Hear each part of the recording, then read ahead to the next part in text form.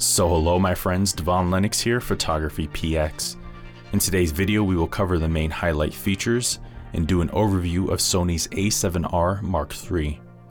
Initially released in the fall of 2017, the A7R Mark III marks yet another successful release in Sony's Alpha 7 series of full-frame cameras. Officially, it replaces the A7R Mark II, and it's a camera Sony aims to convince professional photographers that mirrorless cameras could thoroughly replace their traditional DSLRs. Sony aims this as a competitor to Canon's 5D Mark IV and Nikon's D850. It features a 42.4 megapixel Exmor-R backside illuminated CMOS sensor and the Bion's X image processor, which provide enormous flexibility for post-production cropping. The camera also provides continuous shooting speeds of up to 10 frames per second and an 80-shot buffer. On the video front, it shoots 4K Ultra HD video up to 30 frames per second and 1080p Full HD video up to 120 frames per second for super slow motion capture. The camera also brings along with it advanced video-centric features such as the HLG profile and obtains Sony's log profiles from the predecessor. Low-light performance is excellent and arguably class-leading in its ability to recover details during post-processing. It has a native ISO range from ISO 100 to 32,000, further expandable to 102-400, and it can easily provide usable images up to ISO 6400.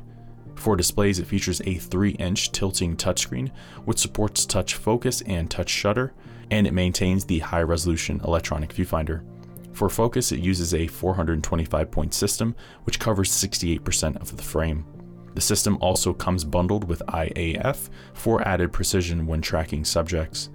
Battery performance is also excellent. Sony rates the new Z series battery to deliver 650 shots per charge, class-leading for a mirrorless camera. Physically, the camera obtains controls from the predecessor, but the ergonomics have improved dramatically for added comfort and greater immediacy to parameters. Outside of this, it offers dual SD cards, weather sealing, an electronic shutter, a USB-C port, a flash sync port, image stabilization, wireless connectivity, and headphone and microphone inputs.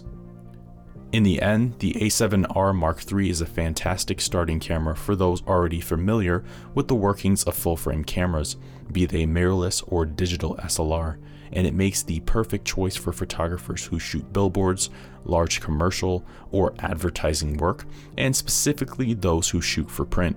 And it remains as one of the top performing full-frame cameras on the market to date.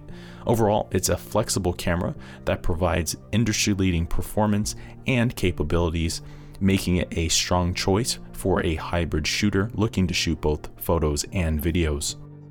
So there you have it, my friends. There are the highlights in the overview of Sony's A7R Mark III. For more information on the Mark III and other Sony cameras, check out our website, photographypx.com.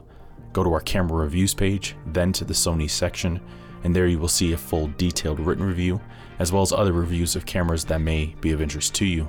I've been your host, Devon Lennox. We'll see you in the next video. Thank you for watching today's video. I hope you found the contents of today's video insightful and it added value to you.